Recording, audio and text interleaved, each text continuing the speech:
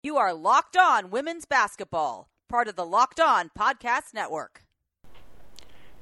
Hello and welcome to Locked On Women's Basketball. I'm your host, Howard Megdal, reminding you can follow us on Twitter at LockedOnWBB. You can like us on Facebook, rate and review us on iTunes, your podcast listen of choice, and make sure you follow all the women's basketball coverage we have over at The Summit. That's Summit Hoops with 2 T's in honor of Pat.com. We now have an app you can download and make sure that if any news breaks in the world of women's basketball, you can be sure to get automatic notifications on your phone. And somebody responsible for so much of that news through the years in a variety of ways, both domestically here in the States and internationally as well, joins us. Erin Phillips. Erin, I don't have time, I think, on the program to talk about all the titles that you have, but welcome and thank you for joining us. No, thank you, Howard. Thank you for having me. I want to start by the most recent title that you grabbed, which is a front office role with the Dallas Wings, Director of Player Development.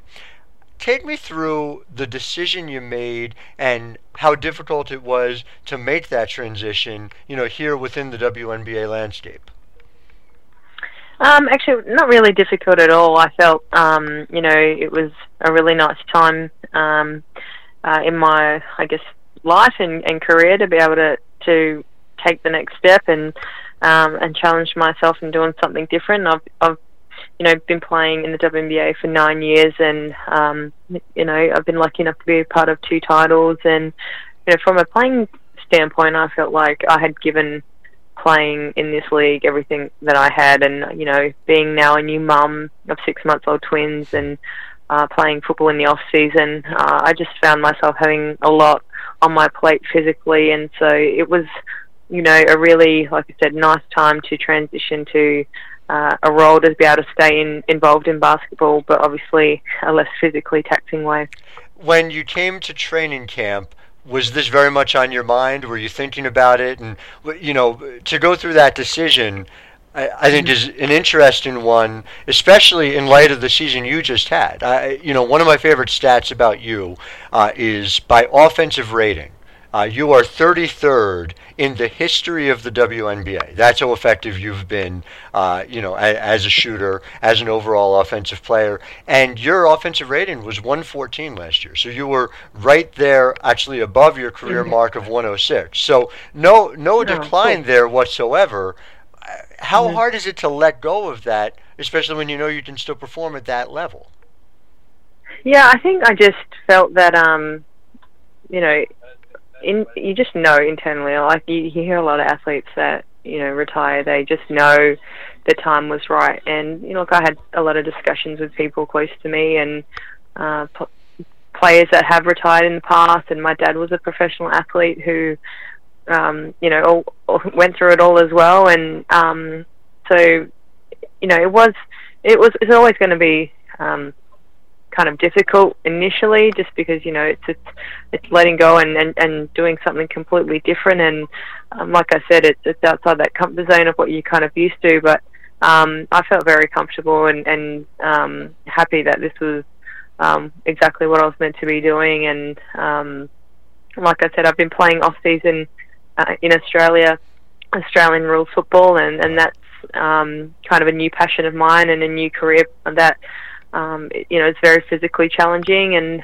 so I felt that this is probably my last few years physically to be able to really test myself and see how far I can go. So overall, it was just it was a good decision, and I'm very comfortable with it. I'm curious, in terms of how you balance those two things, was the training for Australian rules football something that dovetailed with the training you do to stay where you want to be physically as a basketball player, or are they different enough that building in rest becomes that much harder before we're even getting into the fact that you have 2 6-month-olds? Yeah. These past 6 months have been very much a blur. Don't worry about that. Obviously training for football is completely different than trying to train for basketball. I mean, we're talking about 2 different energy systems, and basketball, obviously, you can't tackle anybody and throw them to the ground. So it's not recommended. Yes. Yeah, no, exactly.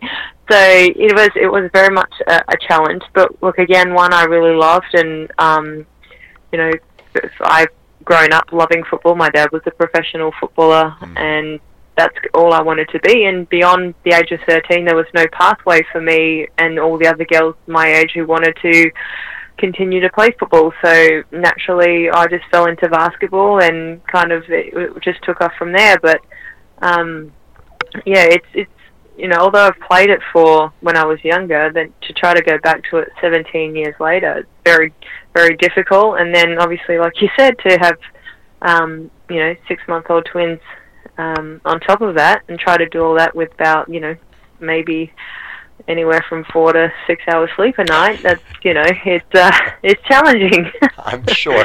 And by the way, I won't let that pass that you talked about how naturally you're an elite footballer, and when there's not a pathway, you just go and become naturally an Olympian in basketball. I don't think that's the typical natural path. I mean, that's the natural. No, it's the natural transition from going from playing football to basketball, because we have another game in Australia called netball where there's no contact whatsoever, and that definitely wouldn't have suited me. So Understood. Basketball was kind of the next sport in line. Fair enough. I understood.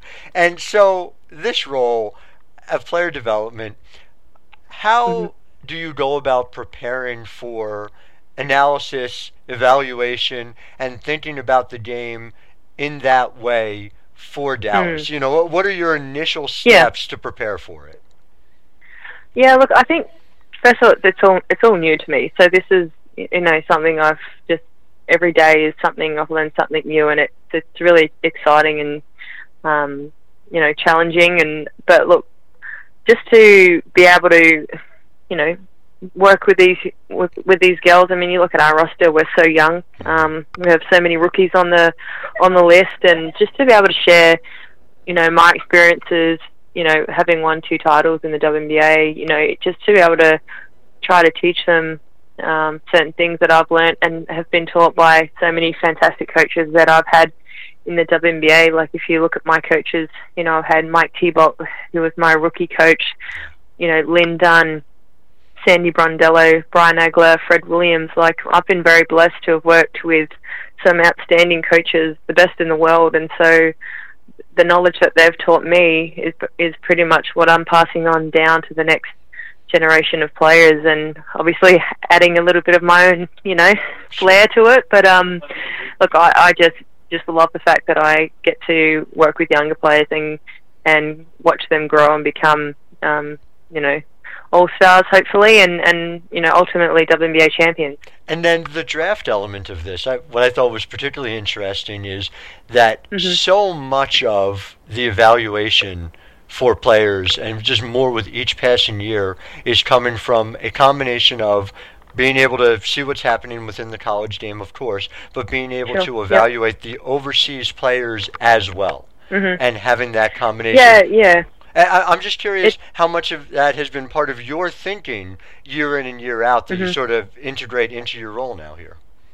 Yeah, I'm really excited the fact that whilst I get to go back to Australia in the off-season and play Australian rules football, which is also the same time as the Australian League, the WNBL, and I'm really excited that now I get to be, probably an extra bridge from getting girls from Australia over to the WNBA, and I'm excited for them to have, just another scout on the ground, because I think the talent pool in Australia is fantastic, and to be able to stay a part of both codes in football and basketball, and then while I'm home, try to recruit some Australians is really exciting. Is this essentially a counter move to Penny Taylor? Is this just simply making sure that you guys are covered on the ground in Australia? Yeah, that's right. I mean, I think, Penny's got Melbourne and, all the way to the East Coast, and I've kind of got south to the west now.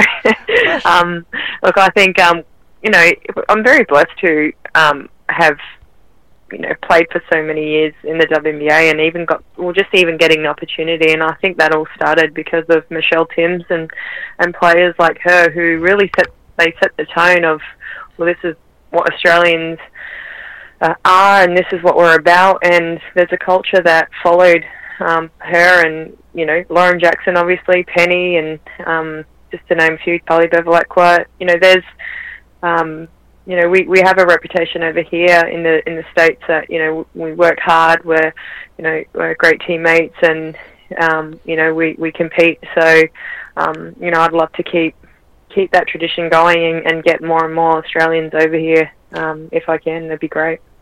Just to that end, when you look at, I'm curious what you think about, first of all, that 08 gold medal game, and wonder, you know, if things would have been, you know, different with, you know, healthy Penny, you know, with the healthy Lauren Jackson. But more generally, I'm just struck, it seems like more and more talent, like you said, coming out of the country year after year after year. Do you have in your mind a sense of, you know, the U.S. is essentially thought of as holding supremacy in the sport? Do you see a moment coming where Australia is challenging for that, and how soon do you think it is? You mean challenging for the gold medal? Is that more what you're... For the gold medal, yes, but also in a larger sense, thinking of the country that is most dominant in the world of basketball generally. Oh, I mean, you've got to... Well, I think still America is, you know, way in front. But you've got to look at the sporting system here in the United States. You've got high school basketball, college basketball. There's, I don't know the exact number of participants of basketball, female basketballers in the States, but it is just a huge pool here compared to Australia. So, look, it'd be an interesting, you know, stat to see, but I still think that, you know, we've obviously still got a long way to go, and, you know, but I still think that, you know, our talent pool is just getting bigger and bigger and growing more and more. So I'm really excited of the future of Australian basketball, and like I said before, being on the ground at home to be able to, you know, follow it and then report back to the Dallas Wings is really cool. Very much so. And then in terms of Penny, but not just Penny, but Swin Cash, Ruth Riley, Tamika Catchings, a lot of players transitioning into these front office roles. It seems like there's a generational shift in that way. Curious if you reached out to any of them and if you got particularly good advice about the best way to go about this executive role. I haven't reached out to anyone in those roles yet.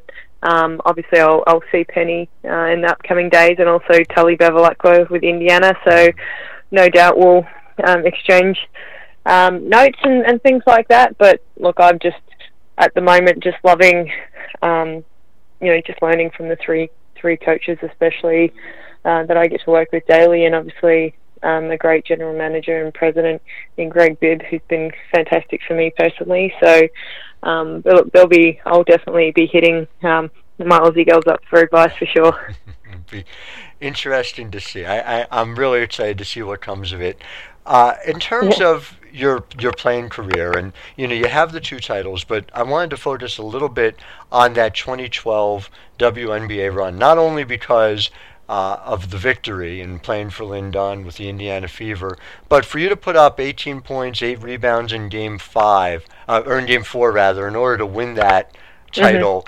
What do you remember about that moment, and does that moment stick out as essentially the most satisfying of what was a really brilliant career here in the States?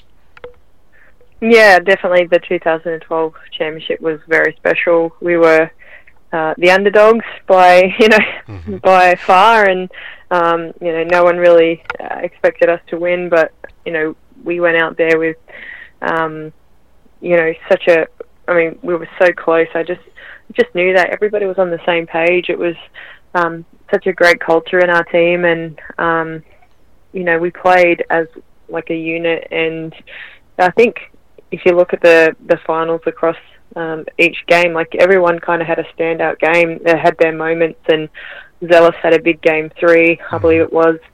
You know, I had a big one in Game 4, and Tamika obviously overall was, you know, outstanding, but it was just nobody cared about the individual effort or performance. It was just get the job done. We lost Katie Douglas, so everybody had to step up an extra 10% each at least, and to try to fill her shoes, and that which is, going to be hard to do. But I just remember just us being so focused in the moment and not getting caught up with anything around, but, the hype of the finals. It was just, and then that final, I'll never forget the final siren. It was just like, I still get goosebumps thinking about it. It was just complete joy, excitement, relief. Club's first ever WNBA title was just, unreal. And then, do you spend your career at some level chasing after that feeling?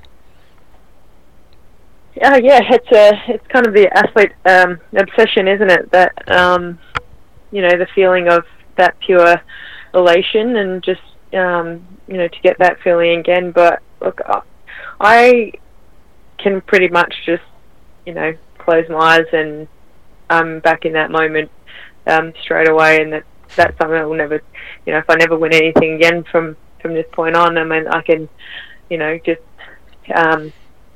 go back to that moment and how I felt. It's just unbelievable. But, that's what I'm trying to teach.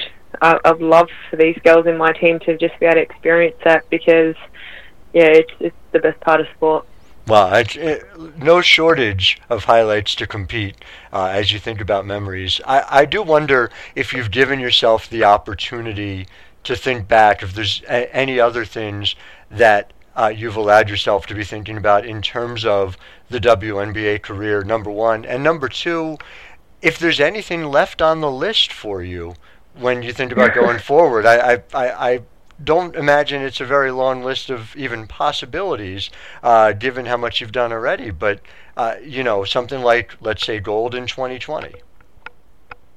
Yeah, look, that's definitely, probably the only thing left on the list. I would think. Is that gold, a gold medal, gold Olympic medal. But, look, again, that's, that's a long way down the track. I haven't closed the doors on playing for the national team. So, but I've definitely kept that very much to be. Oh, you know what? I'm so sorry, Erin. I lost you again.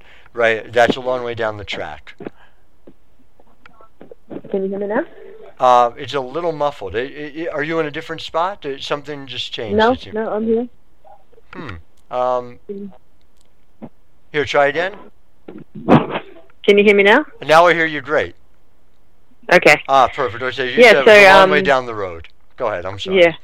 Yeah, so it's a long way down the road, but I'll just take it year by year and see if it's even on the cards down the track. But again, like I said, it's a year by year thing for me. No, it all makes sense. Before I let you go, obviously, this is the dominant question on, I'm sure, your mind, on Tracy's mind. If your twins decide one wants to play for the United States and one wants to play for Australia, what are your rooting interests like? How do you manage to balance that out? And, take me through what that process would be for the two of you. You know what? That has never come up in a conversation between Tracy and I, so I'll have to ask her, and we might have to debate about it. But, look, I think might have to be a coin toss. We'll leave it up to the kids to decide. But, if they ever got that opportunity to represent either, they'd be, we would be very proud. Well, we'll have to circle back, and I'll have to find out from you that's right. about how that all turned exactly. out. Well, Erin, thank you so much for taking the time to chat, and I know my listeners appreciate it. Wishing you all the best of luck in your 80 roles, and may your children sleep through the night as often as possible. Absolutely. Me too. Thank you so much for having me. And to our listeners, just a reminder, you can follow us on Twitter at LockedOnWBB. You can like us on Facebook or rate and review us on iTunes or your podcast listen of choice. Go to Summit Hoops, summit.com. Download our app and make sure you follow our work 24/7. I'm Howard Megdal, wishing you a wonderful day. Yeah, he can.